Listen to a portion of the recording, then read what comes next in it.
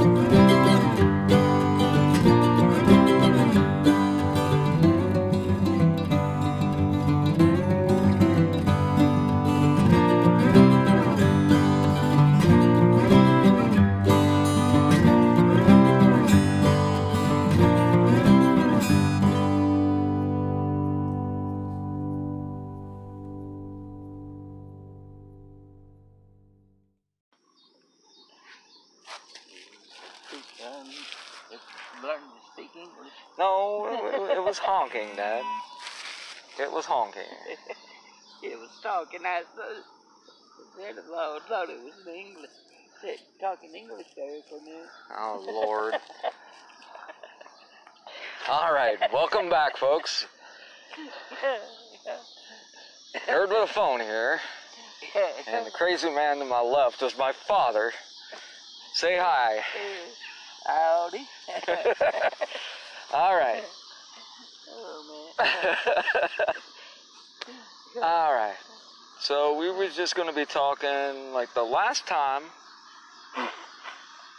we did this, you said you had hunting and fishing stories, I believe. So, I mean, it's up to you what you want to talk about here, but... I can. I mean, what a childhood, you know, where I was born and raised at, in Wartburg, Tennessee, outside of Wartburg on 62, out that way.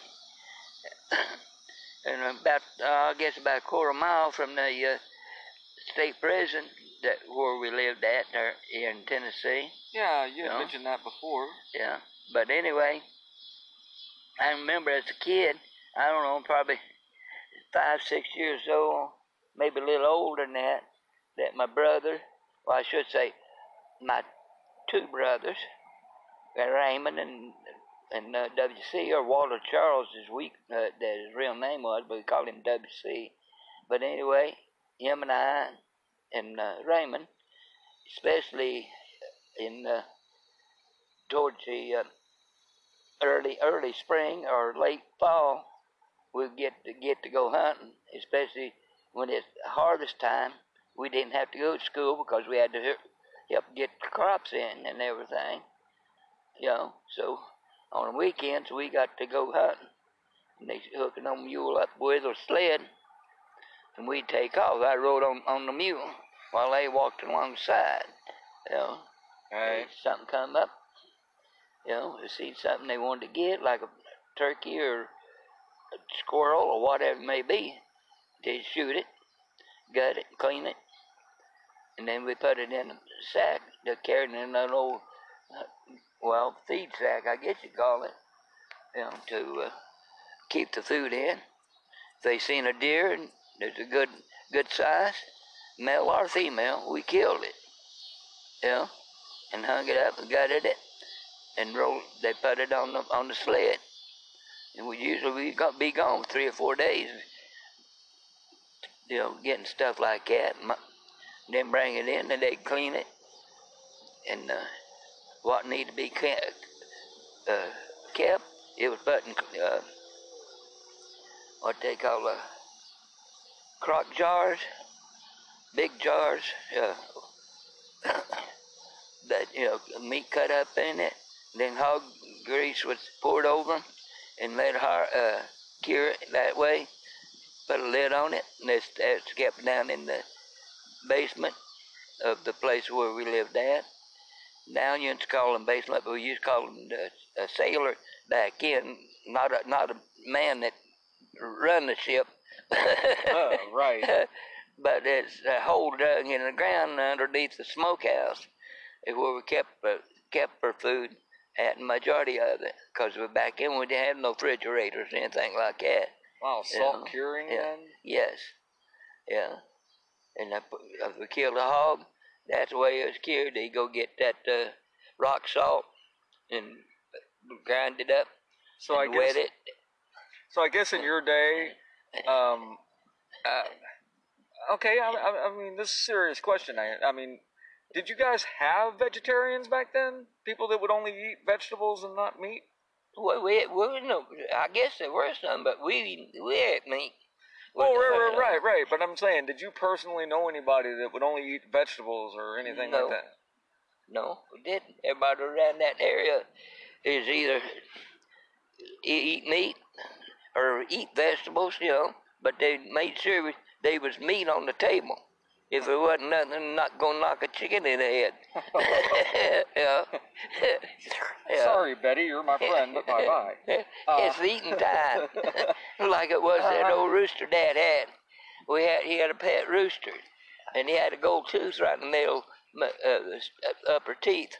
Mm-hmm. He had a tooth pulled, and he had a false one put in in that place of it. And he come in from work before he'd taken a bath and stuff, come in from the coal mines, and he'd be black on her face and everything. That gold tooth would shine like a silver dollar, especially when the sun's shining on it. And that old rooster walk up his leg and try to get it. And they took a daylights out of that. Oh my God. Live action hee-haw?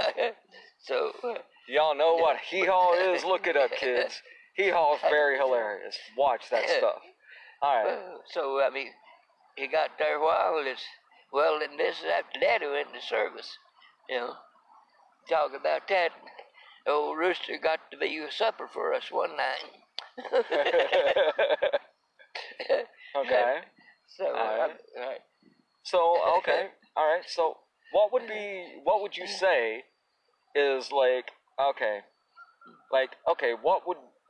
it's a two-part question. Your favorite hunting experience or your favorite fishing experience? Either one would do. Well, that's hard to divide. Because I love them both. Right. But the most experiences with my brothers going hunting, because we were gone 3 or 4 days, and we had lived off the land. Right. What the WC and Raymond, kill small stuff like the squirrels or something like that there, we had those when we needed something to eat, you know. And for potatoes, if we find a creek and look for them, I don't know if they still grow there now down home now or not, what they call pig potatoes. They grew along the river in the lakes, sort of like link sausage, all hooked together. All right, so. Yeah.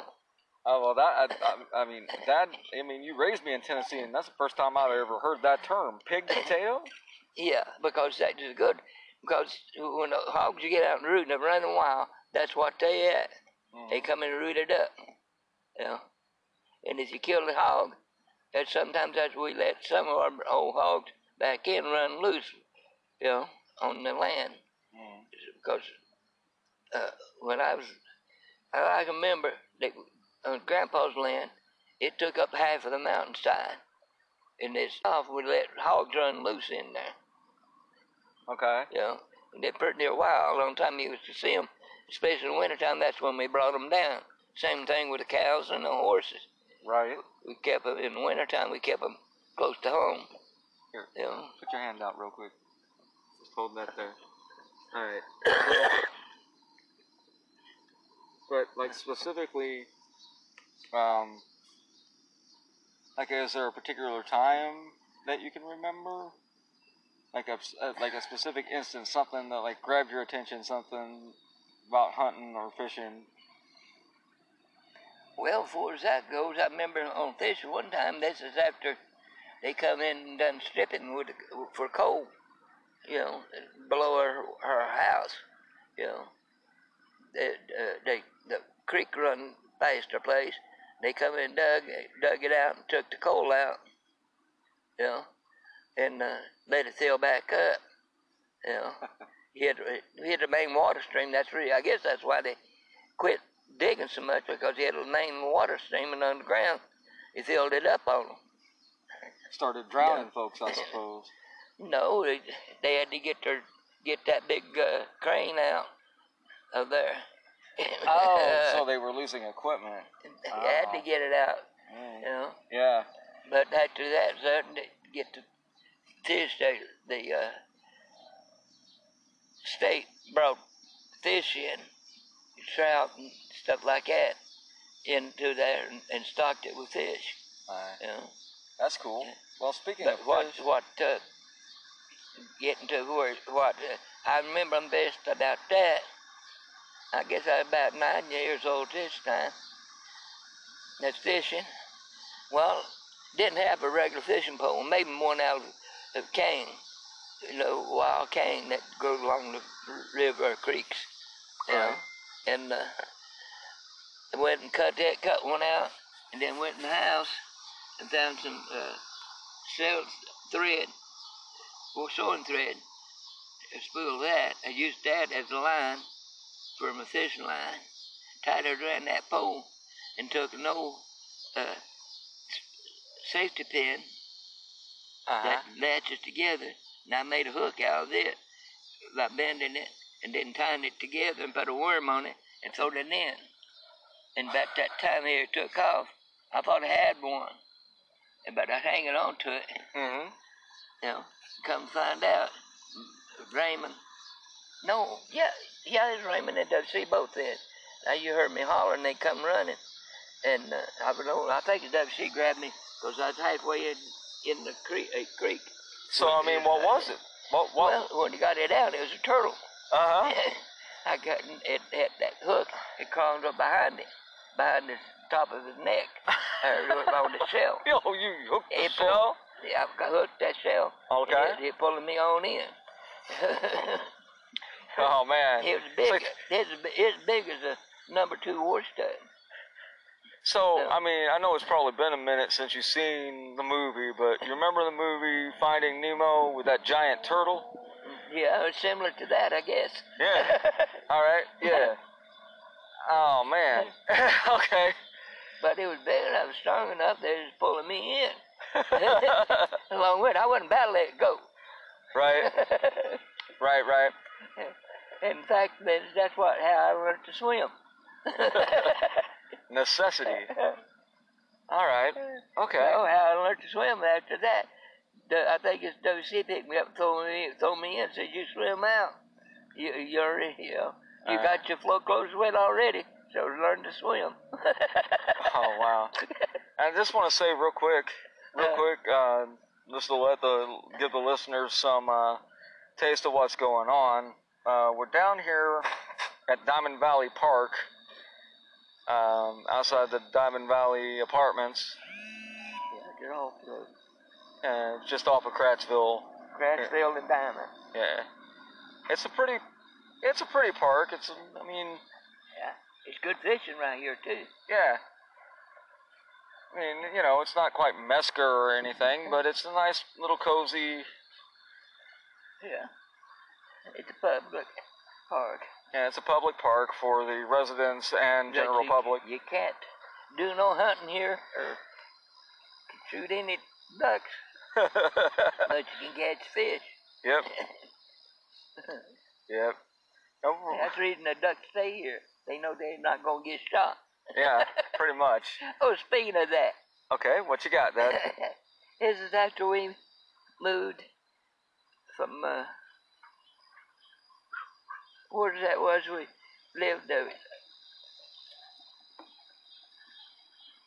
Elberfeld. I'll get it in a minute. All right. Okay, it's after we moved from Elberfeld to Uncle Gus's place, and Uncle Gus's place to over here we're at the trailer court. Okay. Yeah. And I think it may be second or third year. I come over here doing some fishing. Right. And there's another guy that is fishing off one of these piers. Okay. I forget where it was. I think it's down off to the left down here, the next place down here. And I was fishing there too. And that ducks were coming in flying, landing, and that. This duck landed right in front of him, and when duck's head went under the water, and he came back up. He started taking off flying, and he started hollering, "Look here! Look here! Look here!" I looked up, and they had that duck. That duck had swallowed this bait. Oh wow! Caught it through the lip. Oh wow! I told him, I said, go ahead and reel him in. We'll get the hook out of there, and then we'll get him and cut his throat. He said, no.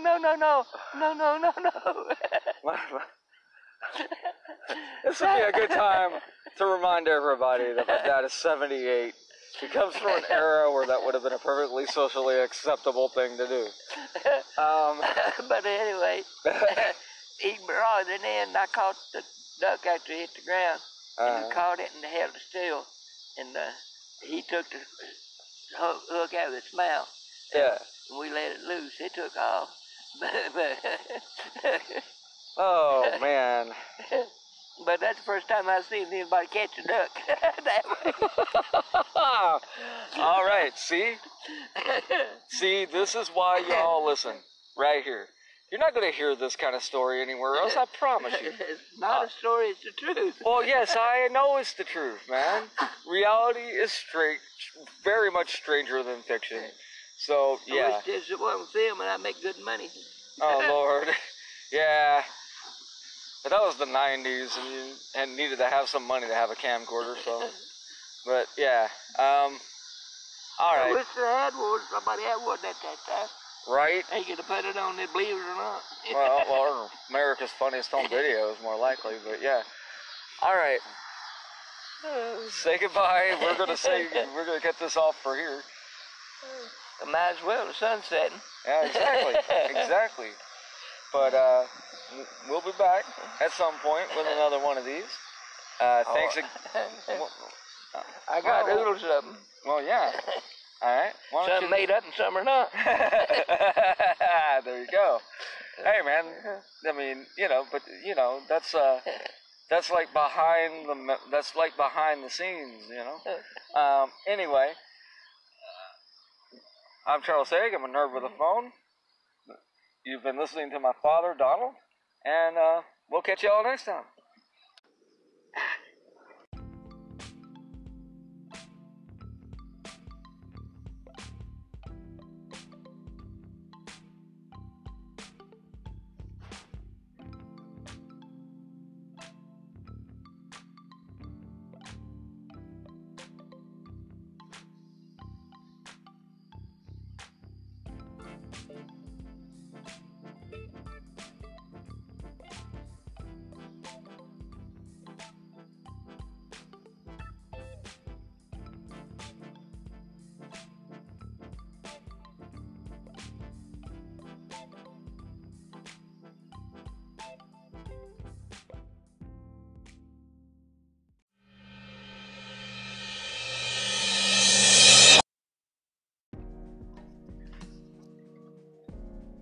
And that was another episode of Tuesday Talk with my dad. Yep. Hey man, it was just a fun day. And that's really all this is. I mean, it's one of those. We're having fun. Dad is perky and everything. I hope you guys can hear him well enough. I might have to do some transcribing. I could see where that might be an issue. But, well, those of us that live in the South, not such a problem, but I can imagine some Canadians and New Yorkers and maybe even some West Coasters are like, what the hell are these people saying? Yeah, it is what it is. And once again, I wanted to thank my dad for being on the show, taking the time to do this. Not even entirely convinced he understands that this is a thing that's actually going down. Again, I mentioned before, I used to do this with a freaking tape recorder as a kid, so this feels like a return kind of thing. Anyway, wanted to say thank you guys for listening, and to remind everybody that if you're enjoying the show, but think there's probably a few improvements that could be made in terms of sound quality, things like that, there's a very simple way that you can make that happen. Anchor has activated listener support, and the tab for it will be everywhere this podcast is distributed. Really simple. If you want to support the show, just click on listener support. That's what it's called. It's called listener support.